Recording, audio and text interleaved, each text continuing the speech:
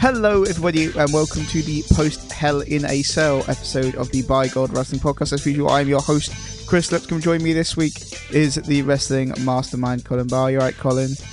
Yeah, not bad. It's alright then. I haven't done one of these for a while, have we? But no, quite a while. And then we were like, let's pick the most average pay-per-view. Two good matches for me.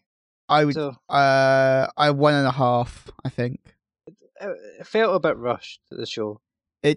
Significant portions of it felt like an episode of Raw. Yeah, but the main event delivered, and the main event was off the chart. Like the first Hell in a Cell match, I thought was pretty decent.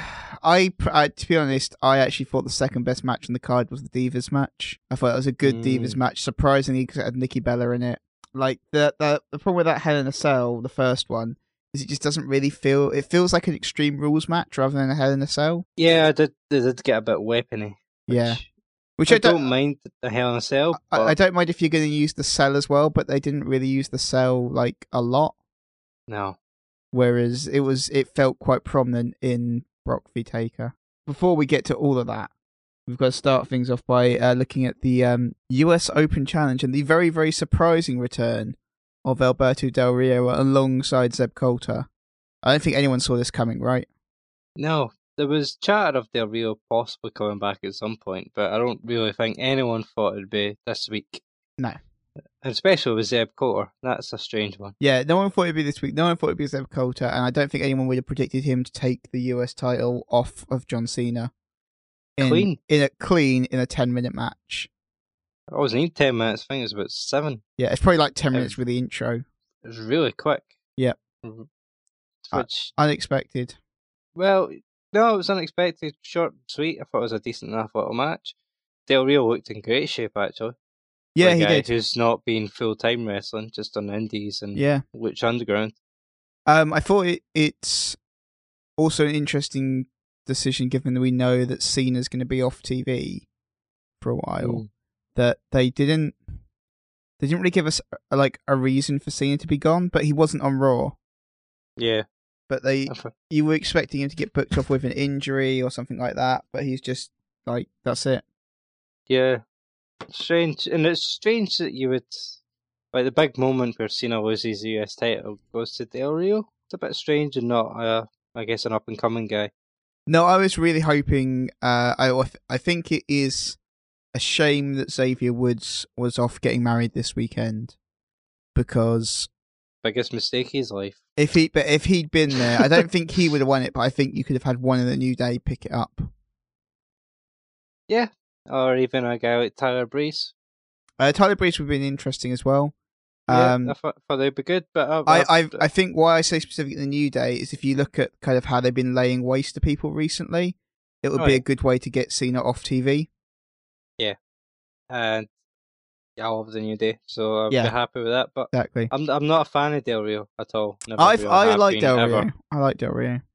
I'm not a fan, but I'm not really bothered by him having the US title. I think that's fine. He does seem to be steering away from the cross arm breaker, interestingly. Yeah, just with the super kick. Yeah, I like the backstabber into the super kick worked really well. Yeah. But I don't mind the arm bar.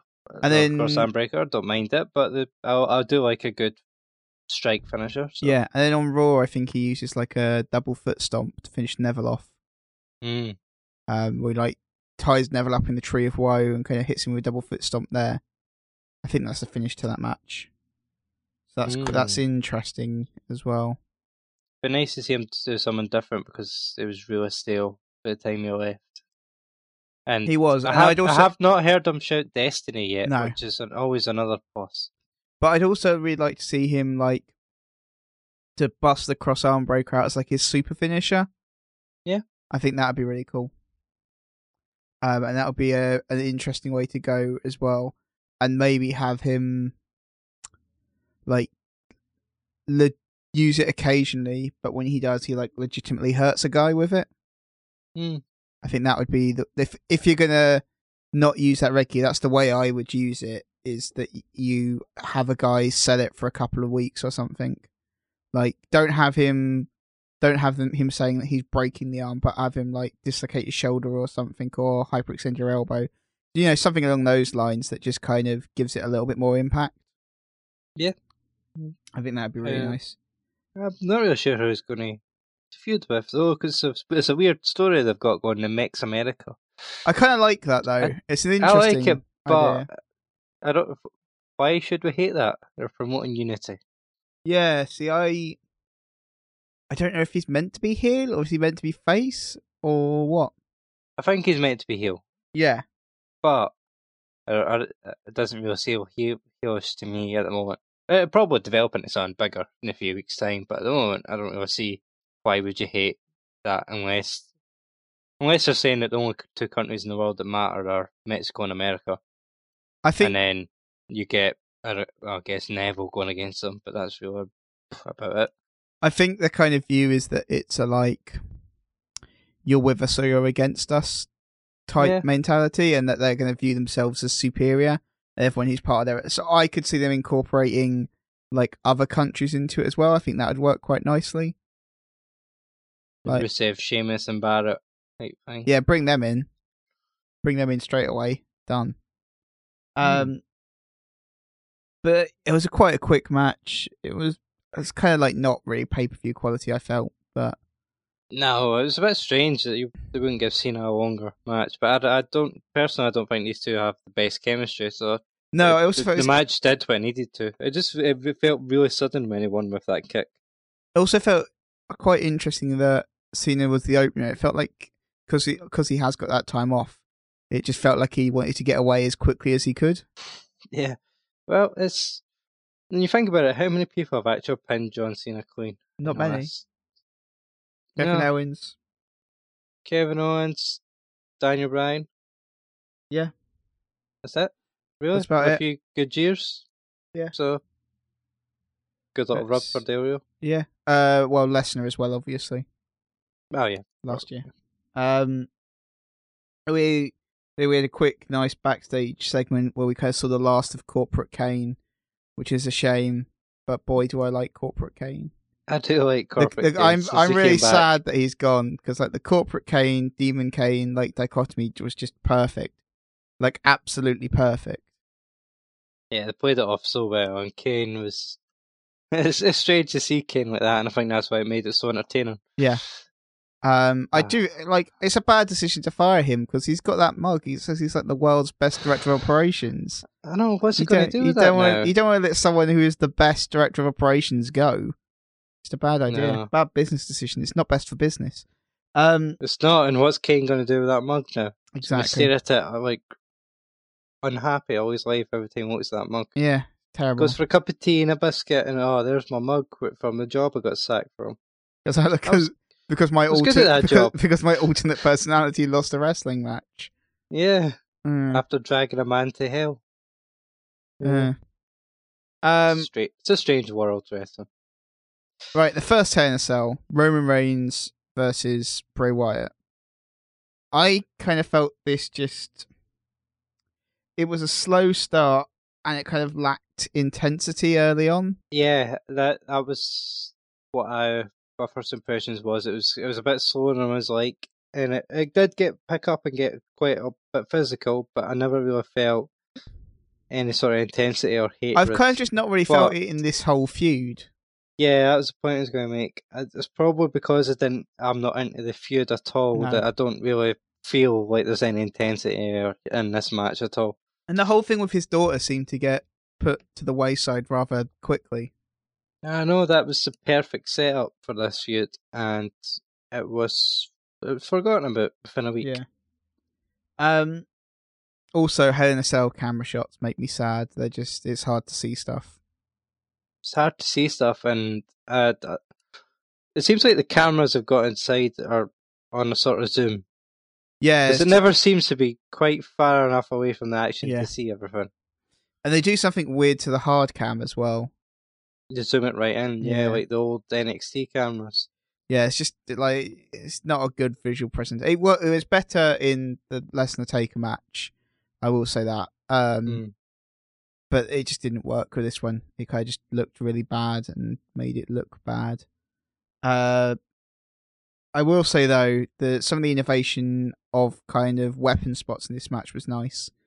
Like jamming the kendo stick into the corner of the cell, or jamming that chair into the wall. I thought those were quite nice spots. They worked really well. Yeah, it's a good way to use the cell on a new, because I've never seen that before, so that's good that they're at least trying something new. Yeah, that was just fabulous. And also, for me, spot of the match was when Reigns gets the two kendo sticks, and it's just Wyatt backing up. Oh yes, like the look on Wyatt's face as he's backing up is like that was absolutely perfect.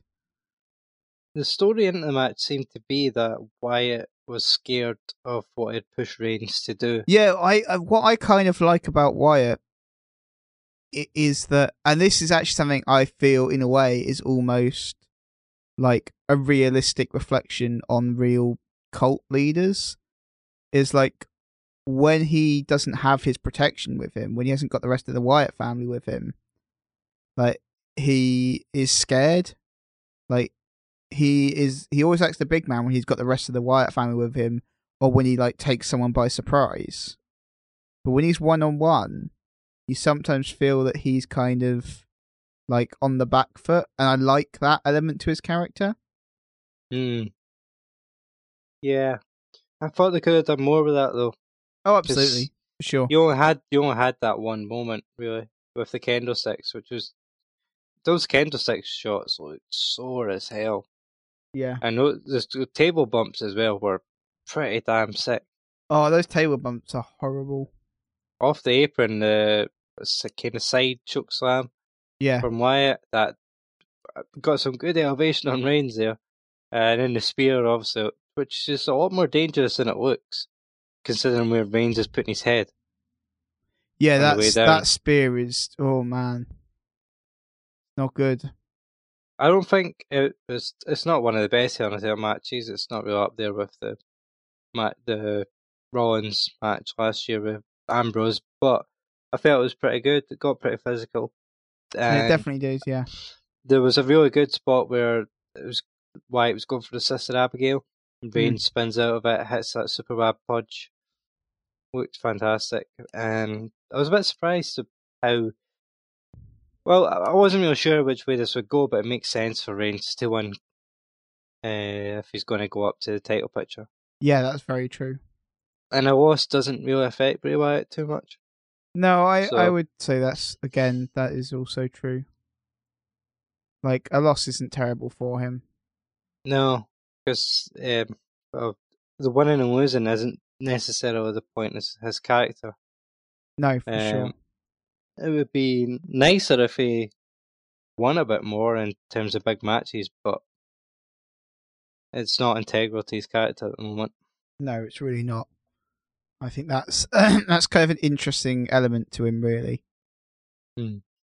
It's by far one of the more intriguing elements to his personality. But like, I think Reigns winning here works well when you look at what happens later in the night and what happens on Raw. Yeah. For me, that's what kind of makes the whole thing come together. Yeah. I was a bit surprised that there was no interference at all. No, because they kind of really felt they'd set themselves up for like Braun Strowman, is that it? Yeah.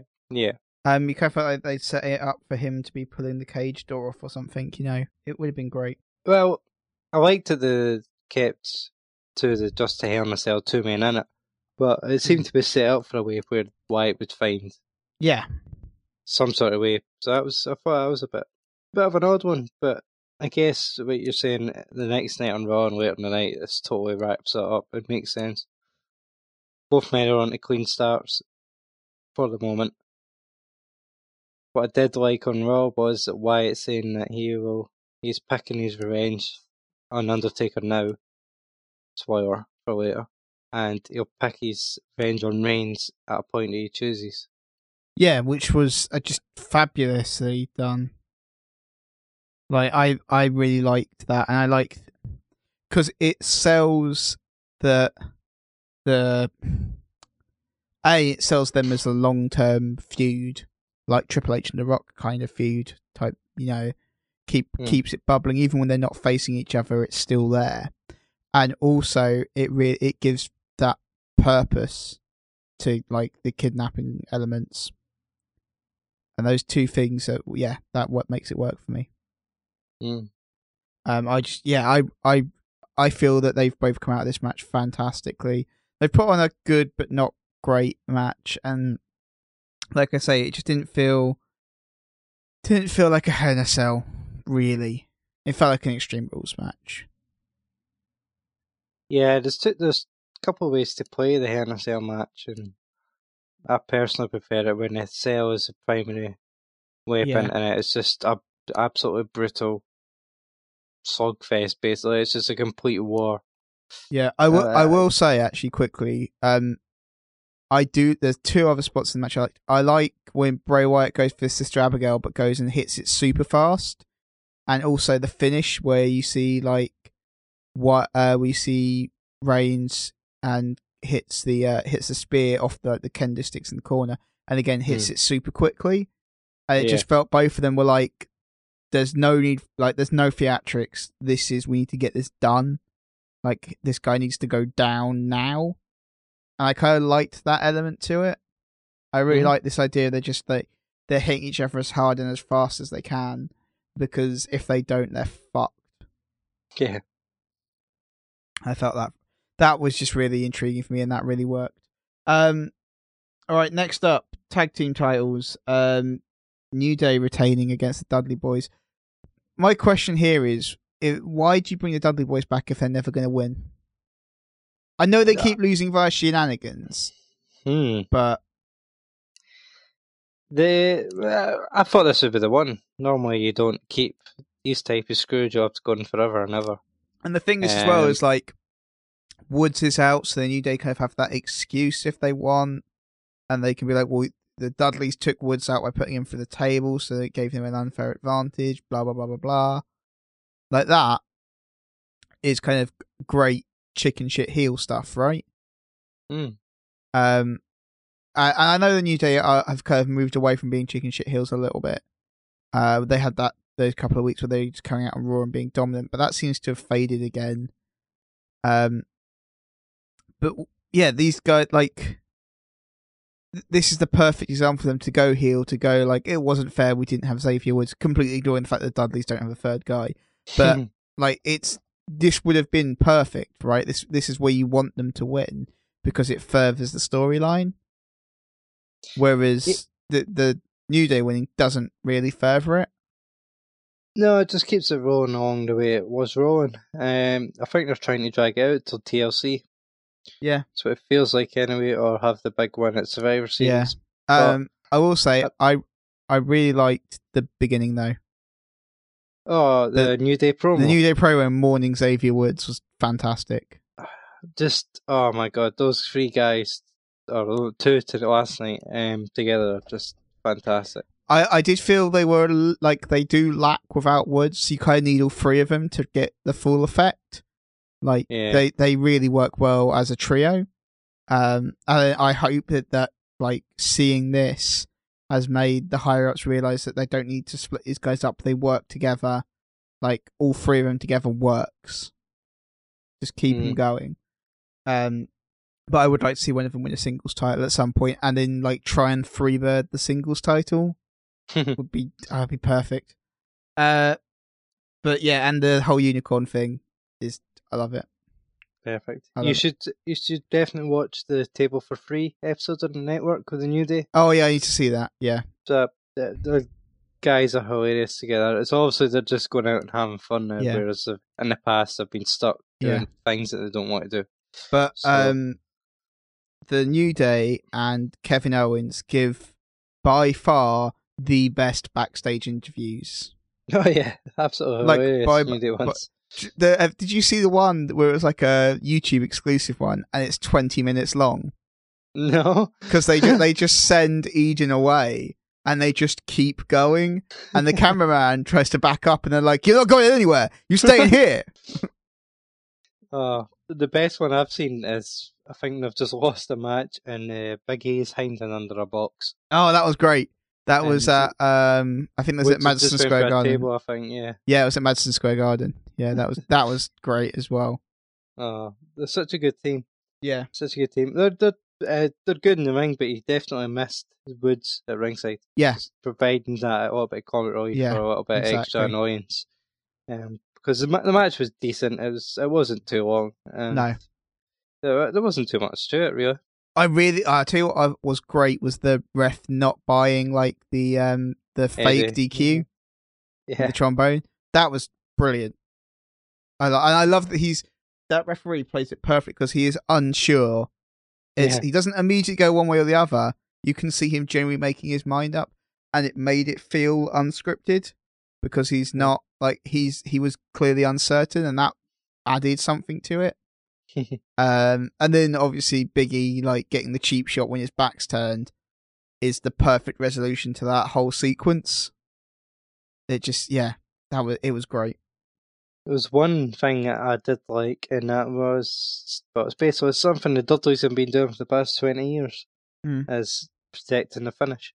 Yep, they did not go for the 3D, they went for the reverse 3D. Yeah, exactly. 3D, they said that there was an interview they were on, and I think they said they've only ever allowed someone to kick out of it like 3 times.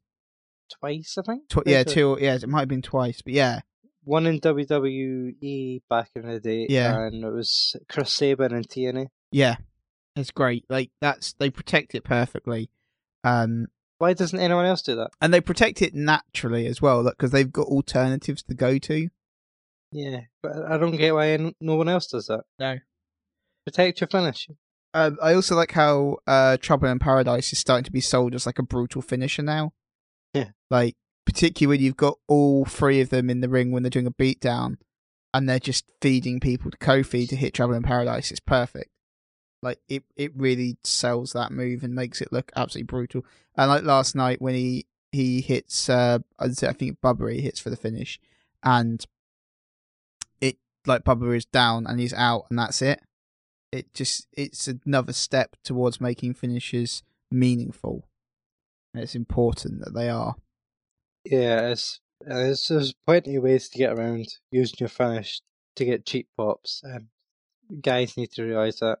Yeah, it's the same to an extent with the Tombstone, I feel, which is one of the only other examples that is still a well protected finish, and you will see guys continuously go for the counter on it rather than kicking out. Yeah, like I say, there's plenty of ways to get around. You counter it, you slap out the back of it, I don't know, just get out of the way. Yeah. Use different moves. It makes sense to me to keep a finish protected. And then when someone does kick out, it means something. Yeah, and have more signature moves. Have the commentators sell them as signature moves rather than finisher moves. That means the commentators would need to sell something. Yeah, that's true. That's a real problem. Right, next up we had Charlotte retaining against Nikki Bella in the Divas Championship match. I really enjoyed this match. I thought the finish is really sloppy and it's all on. Well, no, it's on both of them. They just get it wrong. Like quite a botchy match, I felt in places. Yeah, especially that top rope flip where it looked like they just about murdered each other. Yeah, but that is a hard spot. It's a hard spot, but if you can't pull a spot off, you don't do it. But the thing is, I kind of, with those counters, I like that they look sloppy because I kind of feel that those ones shouldn't look perfect. Because it's you getting yourself out of harm's way. It's not you pulling off something that you've practiced time and time again. And that's kind of why I like that they look a little bit sloppier. Obviously, as long as people stay safe. But I kind of like that they look a little bit sloppier because it sells it as like, oh shit, I got out of dodge there. Like, I dodged a bullet. And that's why I like that element to it a little bit.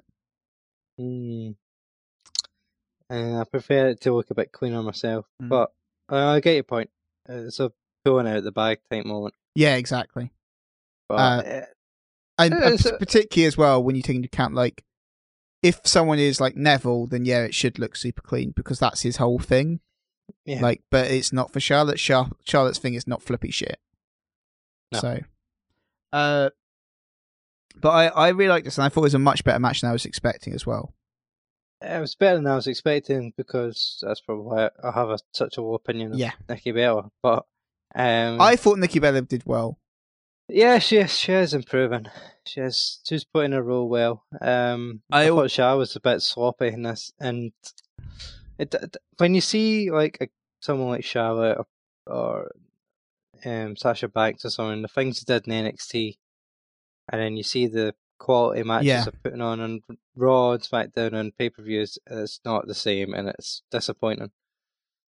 Yeah, very true. I think if you put them in against each other, they'd knock it out of the park. But you're putting it in against people who, like the Bellas, who are the Bellas are improving, are good. People like Naomi are decent, but they're not. They've not got the same, almost like drive as the NXT divas do. Yeah. But it was a decent match, and I did like the finish with the Alabama Slam off the apron. The Alabama Slam, that's so good. But the figure eight looked pretty sloppy. They just got it wrong. They positioned themselves wrong in the ring. Yeah.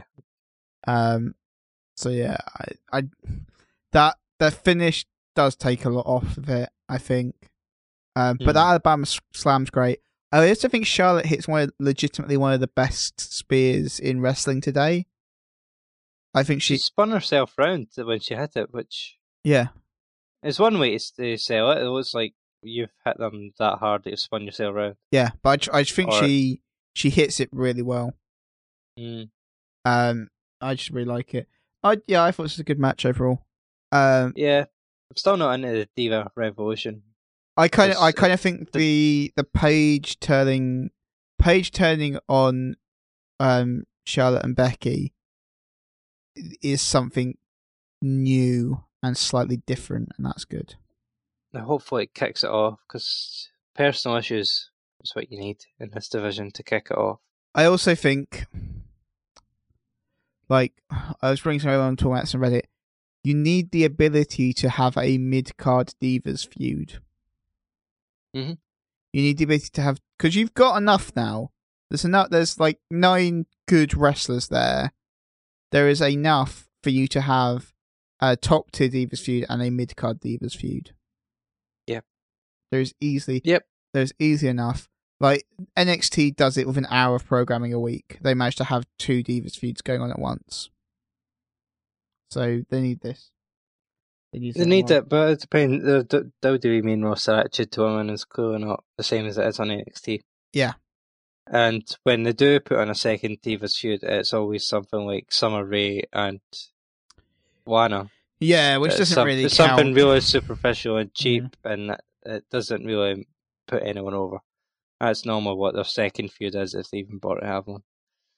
But you brought up 9 people into this Divas Revolution, and then you've got Natalya and everyone else around it. Yeah, exactly. There's plenty there to have something more. But hopefully a page turn is really going to kick this off. Yeah. Additionally, of course, then we had a quick Reigns and Ambrose segment where Ambrose congratulated him, was like, you know what's next. I was like, I don't know what's next. And Raw didn't really answer that question either. Because I know that Reigns is now going up for the title. But that doesn't really seem to be what was implied in that segment, because they didn't know that Reigns was going to win the number 1 contendership. No, Bill. I don't really know what they were referring to. I get it was probably just a throwaway. It probably was just like meant to be a complete throwaway segment. But it just felt really weird. It was like, you know what's next? I was like, oh, maybe it's going to be like, they're going to go for the tag titles? That would be really cool. Like something a little bit different rather than going straight to the World Heavyweight Championship. But because the implication was that Ambrose was going to play a part to play. And he had no part to play on Hell in a Cell. And he had no part to play on Raw. So, he wasn't really involved in what was next. No, well, his match got cancelled, obviously, at Hell in a Cell. Oh, yeah, but still. Orton's injury, so I don't know. I took it as they were both going to have to go for the world title. That's what I figured. That was him saying, well, we're going to have to go against each other now. But that didn't happen either. No, so they probably planned something and changed their mind. Yeah, it just made it feel like a weird segment. it feels like Ambrose is a bit in the works now. Yeah, Don't it really know does. where he's going to go. I was hoping he'd move back up to the world title, but Well, but the thing is, it was kind of implied he was going to go against Jericho, but then Jericho is part-time, so that doesn't work. And, like, Jericho is kind of booked up for a lot of the rest of the year doing Fozzy stuff. And then there was, like, maybe a hint that there'd be something of Orton. Then Orton got injured. And now he just wears a jacket. yeah. It's good. Yeah. It's a pretty good jacket, though. Oh, yeah. Right. Now we have a mid-card spot that is the WWE World Heavyweight Championship match. As was pointed out by someone, this was the piss break match. It was. The World Heavyweight Championship was the piss break. That's not good. I can understand this not being the main event, but put it on beforehand. I don't know. I don't think you necessarily need a break between this and the Hell in a Cell match, because the Hell in a Cell match is so different. Yeah. It's not the. It's not obviously not the main feud. It's not. No, I don't think anybody really thought Kane was going to win the title.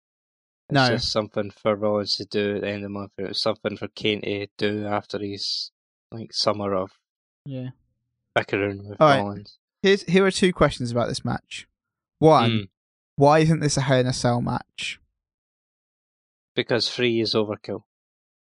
Just don't do Reigns Wyatt. I think that feud deserved it a bit more than. I know, but it just kind of felt weird that this wasn't a Hell in a Cell match, right? It did. It felt weird. There was no stipulation at all. Yeah. Second question: was Kane the babyface?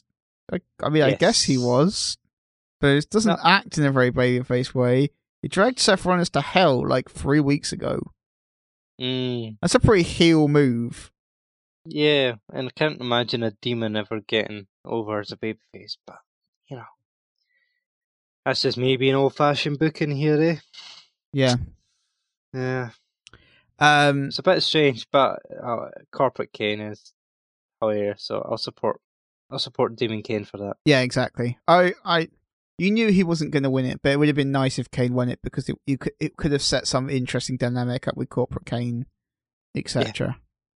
Yeah, it'd been fun, but the title's on Rollins for the long haul. Yeah, and I also found it very weird that they didn't make any deal out of Corporate Kane getting sacked. That wasn't a big deal on Hell in a Cell, right? And that wasn't a big deal on Raw. No, because he quickly moved him on to the Wyatt feud. So I guess he just but no, I'm fine with Demon Kane being moved on, etc. But just have a 30-second Kane his services are no longer required kind of thing. Just really short and sweet, but it just draws a line under the whole thing. So yeah, that was kind of weird. Match was wait. One other thing, right? Before the match, Rollins he's shouting "You are one person" at Kane was fucking amazing. Yep, that made me laugh. It's so stupid. But it's funny because it's so stupid. Yeah, it was great. But okay, decent enough match. Actual match, yeah, I thought it was good for Kane, for a guy his age, still puts on reasonably good matches. Yeah, you're never going to get a 5-star classic at this point. But he's definitely around for him. He's definitely better than he has been for probably a year or two. This is probably the best thing I've seen him do in a couple of years. Yeah, I'd probably agree with you there. It's because they're putting with Seth Rollins, so Seth Rollins is great. The chokeslam counted into an enziguri looked fucking sick. It goes for the chokeslam and Rollins hits the enziguri instead. That looked absolutely amazing. Everything Rollins does looks amazing. He's so athletic, so agile, but he knows when to hit his moves perfectly. The other thing that I really liked in this was the amount of punishment it took to get Kane down for the frog splash. Yeah, where he's just hitting him again and again and again, and Kane's going down to one knee and stuff, and it's slow. That was a great set. That was just a great spot. There's a great sequence in the match. I love that. And that was some frog splash. The height he got on that was ridiculous. And the fact that then Kane still kicks out and still goes for the choke slam. Yeah. Though I was a bit disappointed the table didn't break, obviously. Yeah, that's a shame. Kane goes for the choke slam, Rollins gets underneath him, power bomb. It looked like he just moved a bit too left and hit the corner of the table instead of lying flat. Also, that's 2 pay-per-views in the row now with Rollins. Yeah. Table don't like him. No. He used to be Orton for a while. Yeah. It was like 12 RKOs in a row. He didn't go for a table. Seems to have moved on. Mm. Although it does give Matthew something to put in his next Botchamania episode. It's true. Yeah. I really like the finish. It's a good match overall. It's well paced. Both guys get stuff in. It works well. They actually protect Kane's finishes nicely because they get countered, and Rollins comes out as looking good. I think Kane comes out as looking reasonably strong because it takes a lot of punishment to take him out. The fact that like Rollins hits him with all that, hits him with the frog splash, and he kicks out, that was perfect. It just it works. But I also feel it's really important here that Rollins wins cleanly. With 1 pedigree. Yeah. Yeah, not 2, not 3. Yeah. 1. It hits him with all, because it's. I think it would have been weird if he had to hit him with multiple pedigrees after everything that'd come before it. So like because the frog splash then goes for pedigree.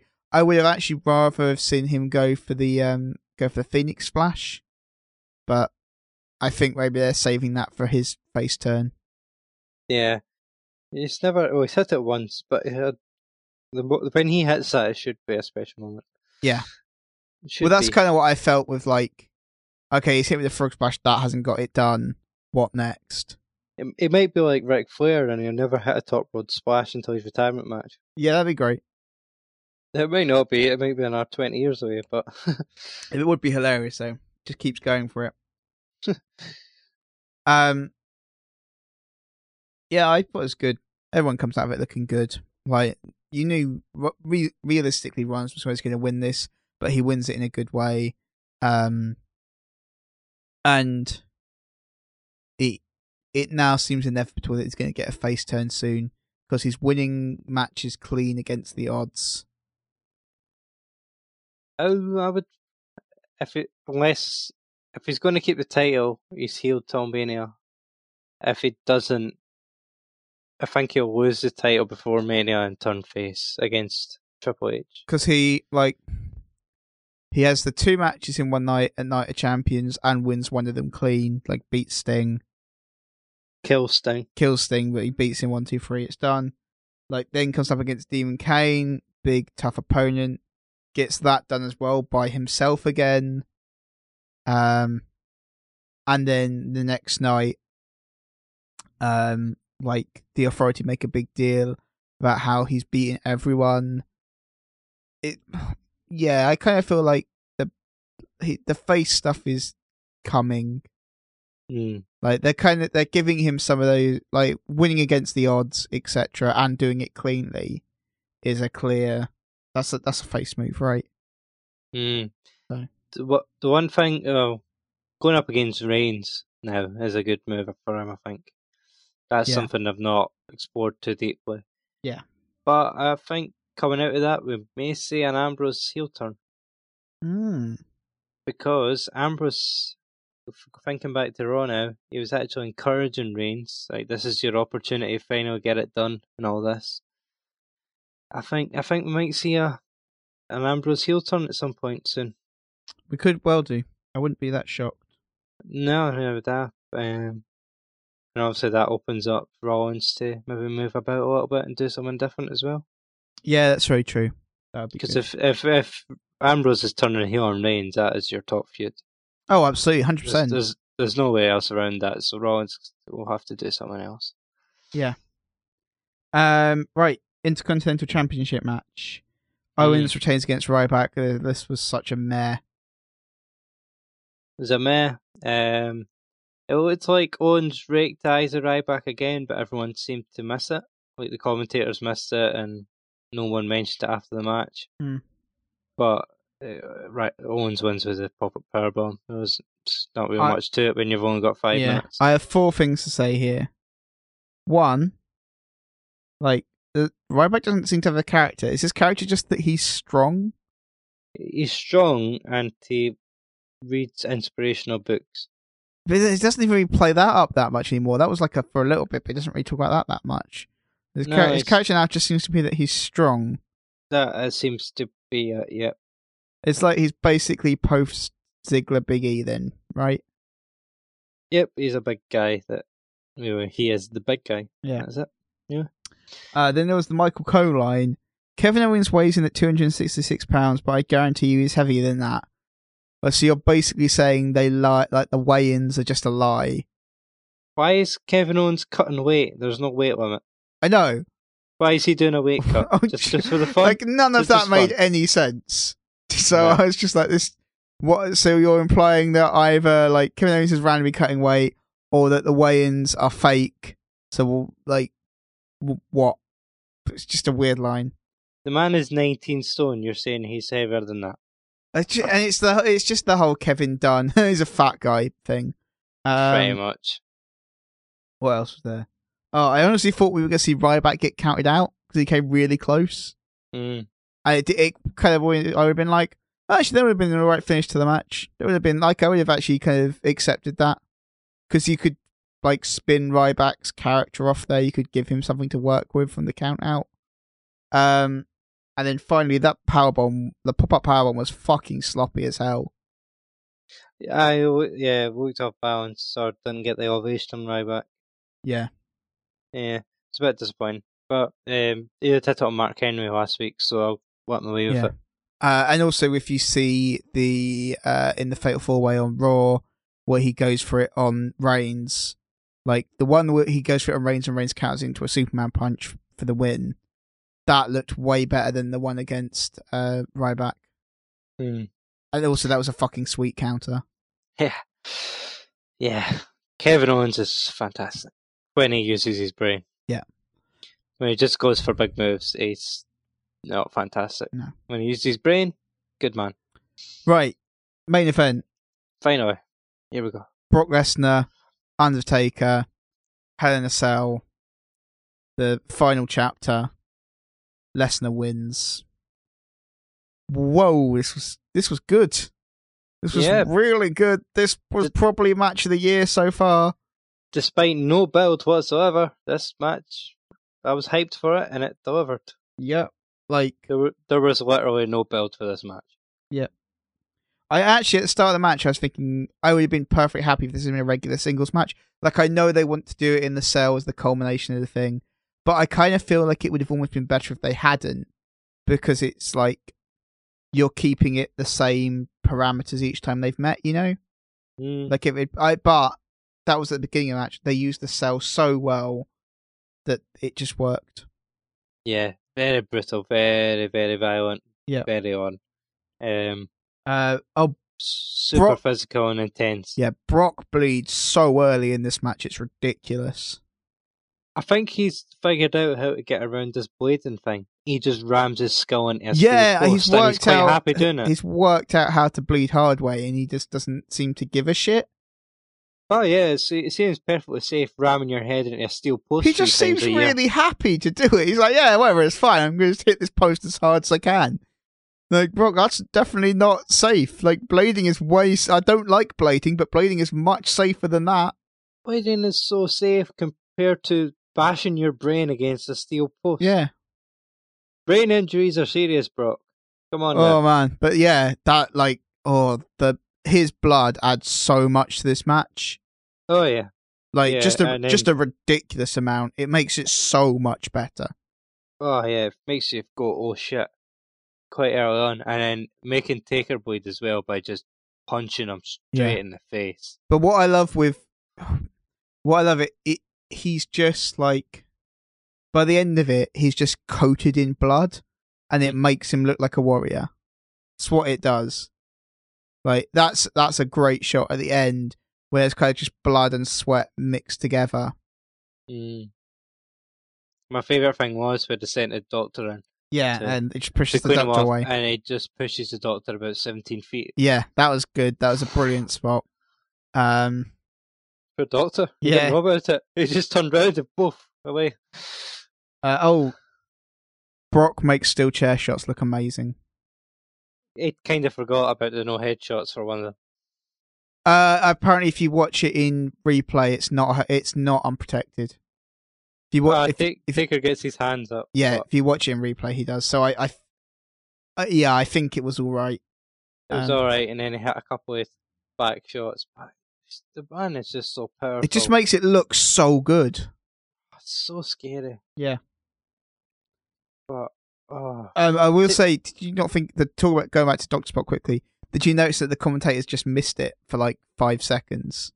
yeah, the crowd popped, and then the commentator's like, "Was that supposed to happen? Should we call that?" Yeah. Yeah, we'll call it. But it was perfect because Brock just pushes the Doctor, picks him up for the F5, and slams him down. Mm. I like that Undertaker held his own in this as well. Got some good offense, and it wasn't a dominating performance. No, not at all. I think for me as well, with this match, this felt like a Hell in a Cell match. Yes. It really did. The only thing that confused me slightly is you could see in the background of both Hell in a Cell matches, you could see the footholds cut out from last year. Yeah. But no one climbed the cell this year, which kind of was just that was slightly confusing. Yeah. But I don't like climbing the cell unless you're going to go do something big with it. It takes a long time to get up the cell, is what people forget. Yeah, it's a big cell now. But unless you're going to do something big, there's no point in going up there and basically wasting everyone's time. Because everyone's expecting something completely crazy, and exactly. if nothing happens, then it's just disappointing. See, whereas like the Ambrose Rollins match last year worked because like Ambrose does it before he gets in the ring, and it was awesome. Every time I see Brock Lesnar throw steps, it's fucking terrifying. They're going to hit someone's head, and he's going to kill them. Yeah, because like it generally looks like it's just like, I want these steps in the ring, bam, and he's just paying no attention to where they're going. Yeah, but so that steel step shot was brutal. Yeah, absolutely brutal. I'm surprised it didn't do a spot where they both go through the side of the cage or something. It felt like it was coming. I felt like they could have done that quite easily. But it was so brutal as the way it was. I actually watched this at my lunch break at my work, and I was sitting at my desk like, holy crap, Jesus! No one understood what I was watching, but I think as well, fantastic. And this match doesn't need them to go through the cell because they do other stuff that's actually unique to this match. It's so violent in itself that any more might have been overkill. I love the Brock countering the Hell's Gate. What I like with that is it just shows progression of it, because that to me makes him feel more like a real fighter, because it's like, all right, because it's what MMA fighters do, don't they? Is they train for the other guy's submission hold and stuff. Like if they know a guy has got a submission hold he loves, they train to counter it. You always work on your defense to try and stop it. Yeah, I mean, someone fighting Ronda Rousey to try and stop their arm going near them. Yeah, well, and also always fail, but when you like Lesnar was talking about this on the Austin podcast, where he's talking about the knee bar, the knee lock, whatever it is. But he was talking about this with what was his first ever MMA fight? Frank Mir in the UFC, where got him in a knee bar in the first or second minute. Yeah, exactly. And Brock taps out, and Brock was talking about how he'd been working on the counter for that. Like that's one of the things he'd been exclusively working on in training camp was the counter to that move, and he couldn't get it right. But that's why I like that he's got the counter to the Hell's Gate down now. That he worked out how to get out of it, which is basically you just hit the guy as hard as you fucking can. Those punches were, they were sick. Yeah, so sick. I've literally written down he's working taking like the heavy bag at the gym. It looks like he was going to murder the man. He's just hitting him as hard as he can. Undertaker's those are stiff. He's not pulling those are just stiff shots. He's just hitting the guy as hard as he can. Which, to be fair, is why if you notice, like they quickly become entirely on like the upper arm because it's just a safe spot where he can wail away. But boy, yeah, it was great. Poor Undertaker, he's coming up to bus pass age and he's having to go through this. And then, of course, we had the tearing the ring, which is like, that's no other spot this year will top that.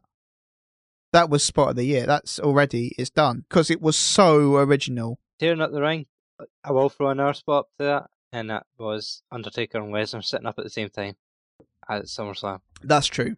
But what I love with this is just so original and so unexpected. And you see how hard that ring actually is. Yeah. And it's just boards of wood. I think what someone was, I can't remember who was talking about this, but it's kayfabe is mostly dead. But there's still that little bit of magic, there's still that little thing. And tearing away that layer with the ring, tearing away one of those few things that is still like sacred in wrestling. Like you don't see a naked ring. You always see it when it's finished. And like tearing away one of those last few kind of taboos almost. The same as when the Nexus did it. Is like, it's really shocking. And him doing it in a match is incredibly shocking. And it also shows how far Brock is willing to go to get to just get Taker down and out, and then to have Taker turn that around into a tombstone on it after a chokeslam on it. Oof. And the fact that Brock kicks out there, and the look on Taker's face when Brock kicks out, and it's just like, what do I do? It was very similar to the Shawn Michaels retirement match. Where Shawn kicks out of it, and the look on Taker's face is like, I don't know what I do next. That's all the moves I have. I've run out of moves. And then, of course, Brock hitting the low blow is the only way to finish this feud. It wasn't just a low blow. It was the most powerful low blow I've ever seen in my life. It's great. That noise of that impact will be ingrained in my memory for the rest of my life. Yeah. But God, poor Undertaker. He's getting old. But most things probably don't work down there as it is. That won't help. But just after the sheer quantity of dick kicks that he has given Brock, like Taker definitely earned that low blow. Yeah, I didn't feel bad in the sense of, you shouldn't have done that, Brock. I went, well, it kind of deserved that. Yeah. It was kind of due one. Yeah. And just hits the F5 and it's done. Great finish. The only thing I might have liked would be to see like Brock, because you get the Taker Hell's Gates, but it'd be nice to see Brock going for the Kimura lock maybe. But I guess maybe they couldn't work out a way to counter it. No, there isn't realistically too many ways you can counter a Kimura. But it would have been once it's in. Yeah, but it would be nice to see Brock unless you roll through it. Yeah, it'd be nice to see like Brock going for it and Taker getting out of it at least. Like, not Brock doesn't get it fully locked in, and that's how Taker gets away. Yeah, good counter. Just remembered, like the first minute in the match, Brock Lesnar goes for a suplex, and Undertaker spins him round, and he flies out the ring head first. Yeah, it's just I love proper good counters in the match because I don't know why, but I just absolutely love it when you can incorporate something like that in a match. It just brings the momentum backwards and forwards. Absolutely. But there's just so many little things in this match that make it work. Yeah. To me, best match I've seen in quite a wee while. Yeah, I thought the thank you Taker chants were very well deserved as well from the crowd. Yep. But then the Wyatts. Firstly, at least WWE didn't get ahead of themselves like they did last year. No. But firstly, I know that with the cell, they could not reasonably have hid the Wyatts anywhere. And also, there's just too many of them. Yeah, they're quite big as well. But, like, them coming down the ramp at that speed kind of just felt a little bit like that took some of the punch out of it. Because they come to the ring quite slowly. I felt that was quite ominous. It was. But they knew they could take their time. They had their man. Yeah, but it was. But I felt like they could have been slightly faster, maybe. It's just at a speed where you're like, okay, this is really cool and creepy. Okay, get to the ring now. Please just get to the ring now. But we talked about it before, but this was great. And what I like here as well is it wasn't the typical Wyatt's beatdown where they beat someone down quickly and then give him to Bray for the Sister Abigail. Like, this is a pretty thorough beatdown of Taker. Mm. And the crucifix pose when they carry him out and the repeated with Kane on Raw is absolutely perfect. Like, that is just, as an image, it's great because it's like the most humiliating way I can think of carrying him out. Yep, I'd agree with that. And to take Undertaker out of that when he's been doing that to people. Yeah. It just works. And WWE didn't do what they did last year, but he does. We got the finish to the feud, and then we got the setup for the next one. Yeah, exactly. They cleaned it out. Last year we didn't get the finish to the feud before we set up the next one. It's kind of still hanging there. Yeah, that still disappoints me. But I understand why they didn't finish the feud, because they didn't want Ambrose to lose clean type thing. But no. To me, that still hangs over that match. Whereas with this one, at least got the match out of the way, and then they had their moment to set up Survivor Series. Yeah, exactly. And it makes sense for Bray Wyatt to hold grudges. It does. Makes sense for him to come back to people who's beaten him in the past when he now has control over the situation. Yeah, but I also don't even necessarily see it as him holding a grudge. I see it more as him being like, I need their power. And so he's just going for powerful people and people who are also like supernaturally powerful. Yeah. Or people, it seems to push people to the edge and then like feeds off their emotion, feeds off their hatred. Yeah. It seems like he wants to push people to that hatred. Yeah. Oh, I also really like just the Undertaker trying to fight him off completely punch drunk. Yeah. It's a good spot. It's just, even when they're holding Wyatt up, Taker looks so shocked and like he's trying to bring his arms up. He's trying to do something and he just can't. His body's not responding. Yeah. Love it. It was great. So good. But good setup as well. Yeah. Particularly with Kane the next night as well. I'm not quite sure where they're going with it, but I think it's going to be interesting. 4-on-4 Survivor Series match. Who are the other two? That's the thing, I don't know. Would you put Ambrose back in? Would you bother? Oh no, that'd be weird. You've got Undertaker and Kane there. They've got to, I guess, get an R2. Yeah. I can't remember. Would you want Orton back in there? No, probably. That would also feel. I don't. That's the thing. Is like Undertaker and Kane are such outsider characters. You know that it doesn't. Yeah, it doesn't make sense for them to be teaming with people. Yeah, exactly. So it might end up with something like Strowman and Wyatt against Undertaker and Kane. Yeah, something like that would be more interesting. Something like that. But yeah, just not quite sure where you go otherwise. Like, there's no one I can think of on the roster who really works with them. The only thing I can think is Ambrose and Orton coming back. I know, but that would just into this. It would just feel like you've finished off the Reigns and like the Reigns Wyatt feud, which everything else was kind of spinning off of, and to bring out Ambrose and Orton in, kind of just it undercuts the conclusion to that feud. Yeah. So I'm not quite sure where we're going, but it'd be interesting to see. No, I'm genuinely intrigued. I'd also like to say on Raw, I was amazed that they actually made wins and losses count for something. Yeah. They said, oh, hey, you guys won at Hell in a Cell. Cool, you get to go in the number one contenders tournament. Everyone that won, except from Brock fucking Lesnar, did he just not want a title shot? Is that what it is? Brock Lesnar was... Not fancy it. Brock Lesnar was having treatment for 9 stitches to the head. Staples, sorry, yes. Woo! 9 staples to the head, yeah. I bet you he regretted that ring post thing when they were putting those in. Yeah, but I think that's if you want the kayfabe reason why, that's why, because you're like, yeah, sure, Brock Lesnar is the beast, but no doctor is going to clear him to wrestle with 9 staples in his head. Or the authority just doesn't want I might go against Rollins. Yeah, exactly. Yeah.